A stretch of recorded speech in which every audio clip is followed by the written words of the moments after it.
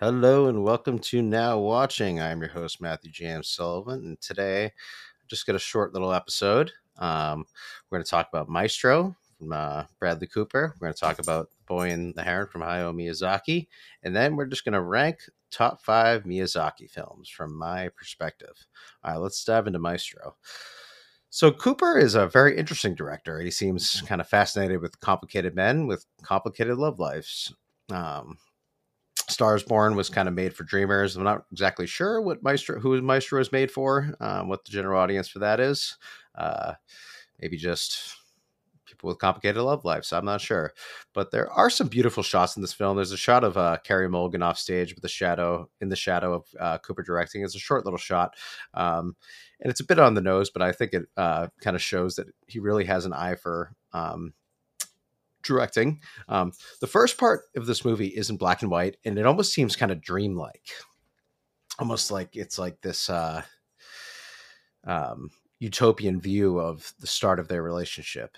But then it kind of adds some clues along the way and transitions to color, where we're kind of set in the reality of the situation. And Cooper has this kind of classic new director flaw where some scenes are a bit too short and other scenes just seem too long. He clearly likes frames to breathe, and really holds on frames a lot.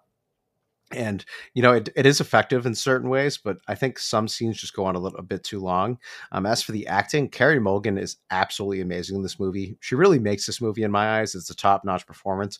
Cooper's good as well, but it does feel a bit hammy and maybe more like he's like impersonating a character, while Mulligan kind of becomes her character. I think this movie will turn some people off. It is flawed. Cooper is a flawed actor and director, in my opinion, but I do think the Academy will really like this movie. This seems like a classic Academy movie. And there's still plenty enough positives for it to work overall. We'll see if Cooper, can get that award he's seemingly going for. But I definitely think Mulligan has a good shot. I still probably wouldn't put her up with, people like Lily or Sandra Holler, um, for the award right as of now, but she is really fantastic, and I think it's one of the best performances of the year. She really just transforms into this character. All right, now let's talk about The Boy and the Heron from Hayao Miyazaki. So The Wind Rises felt like kind of a finale and his most personal and grounded film to date. This new one is also personal, but Miyazaki also dives back into just his insane and great imagination. It's a story of grief, life, death, legacy, and so much more. The animation is stunning as always. There's an eeriness to the film that isn't in all Miyazaki films, but we've seen it before, and it's still filled with cute little creatures like the I can't remember the name, the little white floaty things, just absolutely adorable. And this story might be his most complex story so far. And it's also just so gorgeously constructed. It's just so well written. I'm blown away by his writing. I mean, I think he's one of the great writers and probably one of the great directors of our time, of our lifetime. And I was thinking about how I'm not sure anyone writes children better than Miyazaki after seeing this film. And not only that, but I think Miyazaki writes female characters better than most men, that, write women. His knack for writing strong women and girl characters, young girl characters is just really impeccable. Um, and I just want to give him all the praise for this movie. It almost feels more like, obviously, Wind Rises felt like a finale. This one feels like a little more closure on his film, and it seems like he might be gearing up for one last film, but we won't know. This one took like 7 years to make, and he's obviously getting up there in age. But I would always take a new Miyazaki film. He's one of the great directors of all time. He's the goat of animation in my eyes. And yeah, let's rank Miyazaki films. So at five, I'm actually going to put The Boy and the Heron. I really believe this film belongs. I think it's kind of like the perfect epilogue to his films. It's perfect closure to his films. And at four, we have Howl's Moving Castle, probably my favorite animation in all his films. I think it's just so beautifully constructed.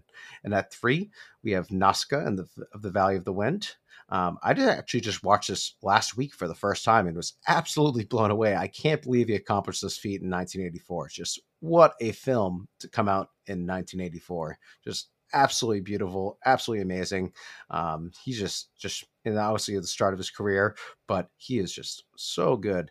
And at two, I have My Neighbor Totoro, probably the most rewatchable of all Miyazaki films, and might be the greatest children's movie of all time. My niece and nephew absolutely love this movie. This is probably their favorite film. I told my brother they might not be ready to watch Boy and the Heron yet, but as they get older, they'll be able to watch that. They love Miyazaki, and I just really think it shows how good he is because there's 36-year-olds like me obsessed with his films, and then there's 4 and 5-year-olds like my niece and nephew who are obsessed with his movies. And at one, no surprise, but I've Spirited Away. This was my introduction to Miyazaki. I watched it in high school. I was absolutely blown away by everything in this movie. It's maybe the greatest animated film of all time. And yeah, that's my top 5 Miyazaki films. No TV today. I did start watching Frasier, the new Frasier reboot, and I will talk about that hopefully next week. And yeah, I'll see you guys next week. Music by Snowmelt. Instagram, you can find me at Clever Clocks Music. TikTok, now.watching. And on Twitter and Letterboxd, you can find me at MJSUL1. All right, bye.